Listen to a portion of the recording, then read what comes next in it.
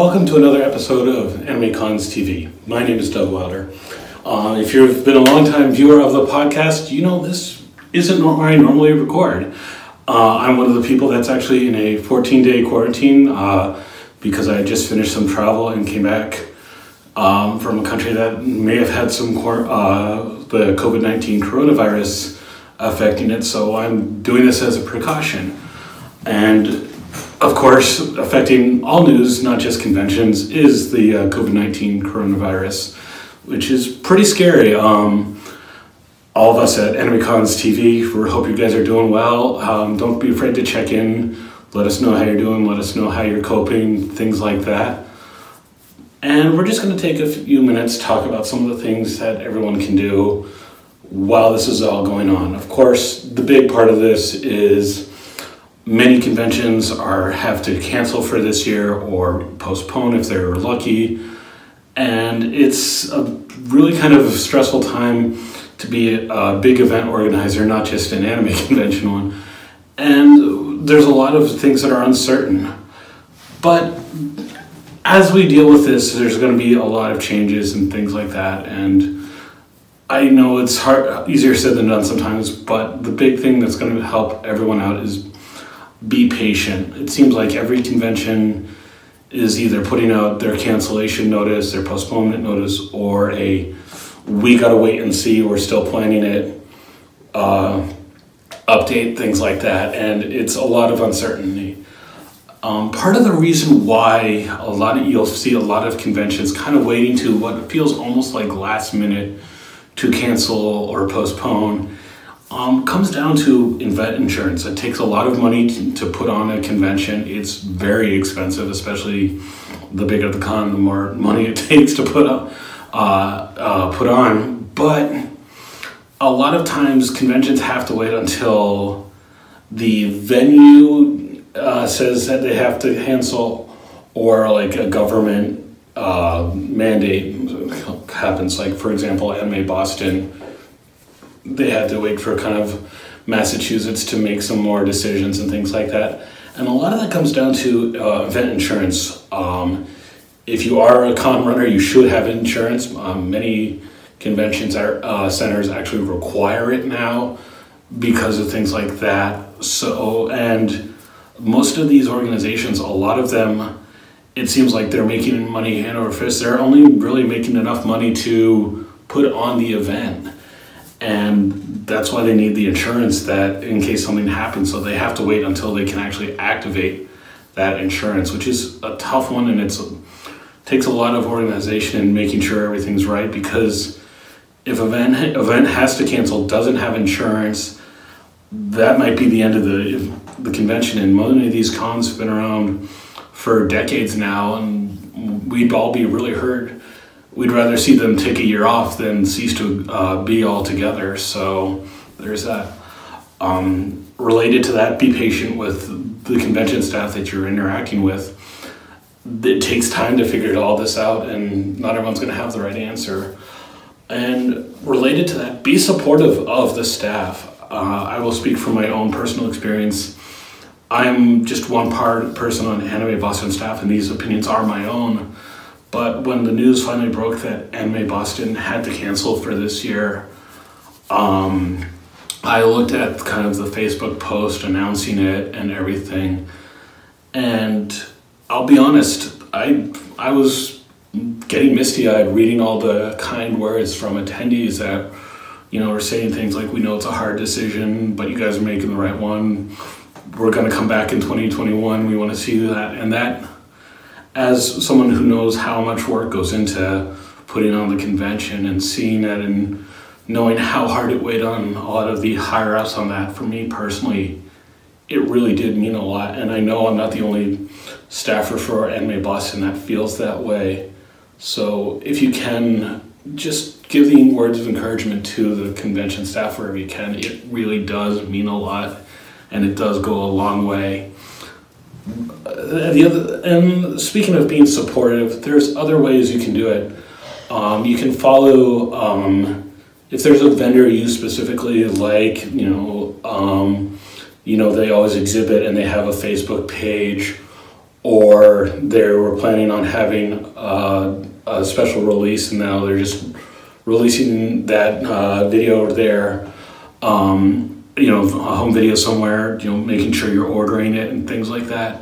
Because some of these vendors it's their only chance to do it. Follow them. If you know that they can get a hold of something that you'd really like to order, contact them. See if you can find out the way. Things like that, because it's a very tough thing. So that's one thing you can do. Another group of people you can support are artists. Artists' alleys are big at conventions, and some of these people that don't have primary gigs, like they just do this as a side thing, rely on that income, and you can maybe commission or request something from them, order a print from them, help them out as best you can. You wish you could help everyone, but maybe you can't. But keep an eye out for ones. I think Emerald City Comic Con did a virtual artist alley and things like that, so you can see just different ways to it and give the support where you can. And there's also panelists. Some panelists might have little things that they rely on getting their name out and stuff like that, so if you see them presenting elsewhere or things like that, offer good words of support. If they're using their panel to promote a self-publication that they're working on, or something like that. That's another way you can do it. So follow them, research these people. A lot of these convention pages are still keeping their information of vendors and artists and panelists up, so you can still look these people up and things like that. And it's something to be aware of. Now, say you're in a situation where you are stuck at home because you want to practice social distancing, or you're under quarantine. What can you do, right? You can't go to the con anymore. What do you do? I'd say a lot of it is practice some skills. If you're a cosplayer, use this to either improve the costume you're working on, maybe to take some extra time to look at some tutorials online and learn how to do a new skill. Maybe you can order those materials that you need online to practice it, things like that. If you're a panelist, you could maybe record the panel that you were doing, or make a new one that you wanted to talk about as a way to practice it, and you can toss it on YouTube or somewhere else and share it with that. We've said before that a great way to get better at paneling is just to present. And if you can record it and maybe share it to some of your friends and get some feedback, you can make a even better version of the panel than you were planning, or get some ideas of other things you want to work on. And that's a good way to do it. If you have purchases that you've made at convention, like maybe you are someone who likes to visit the cheap manga booth or the cheap DVD booth, or you always go to that one vendor and pick up a stack of books. Maybe it's time to work on that backlog, read all those things, watch all those Blu-ray and DVD discs, things like that. If you're like me, maybe you're working on your modeling skills a little bit. I've been working on some Gundam models while I've been stuck in quarantine, and clearing out that, and told myself I'm not allowed to buy any more until I finish the ones I have.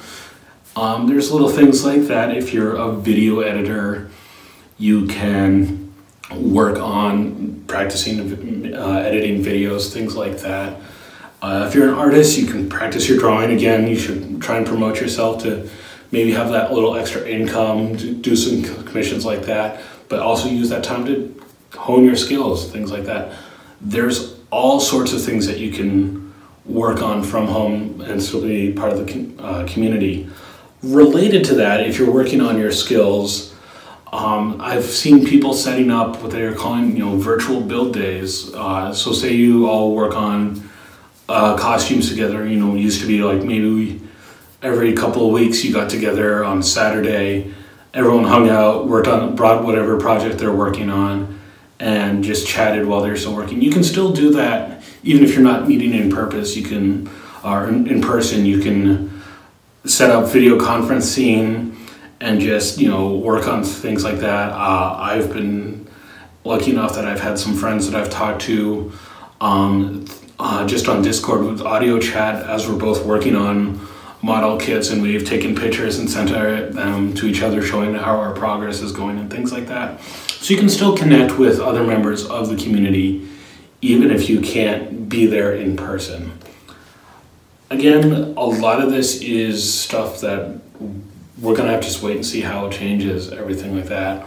I think cons will eventually return back to normal. It'll be a long time, longer time than any of us want it to be, and it's going to be frustrating for a while, but we're going to see that. I think you're going to see a lot more events making reminders of things like, making sure you wash your hands for at least 20 seconds with soap and hot water, things like that, and which is good life advice anyway. You should be doing that as much, but reminding people to just take care of themselves. If you're feeling sick, stay home. I know that sucks when you've been planning for a convention, but take care of yourself so you don't spread it. We all have used to joke about con plague, but some of this stuff is that's how some of this stuff spreads, unfortunately. But just take your time, be patient, be supportive of everyone in the community, from convention planners to your fellow fans to vendors. Just take care of each other, show each other support and everything like that, and let us know how you guys are doing it. If there's any tips you have found for surviving the season without conventions. I think the last time we went this long with this few conventions was in the 1980s. It's a big drop in the number of events, and it's a wild time. So if you want to share with us some of the ways that you're dealing with this, don't forget to reach out to us. You can do us at podcast@animecons.tv. Don't forget to follow us on Animecons TV on Twitter. We're on Facebook, Instagram, Tumblr. We're all over the place. Let us know how you're doing. And once again, from the bottom of my heart, take care of yourselves and each other, and we'll talk again soon, and hopefully we'll have some con reports by the end of the year that we can share with you guys. Take care.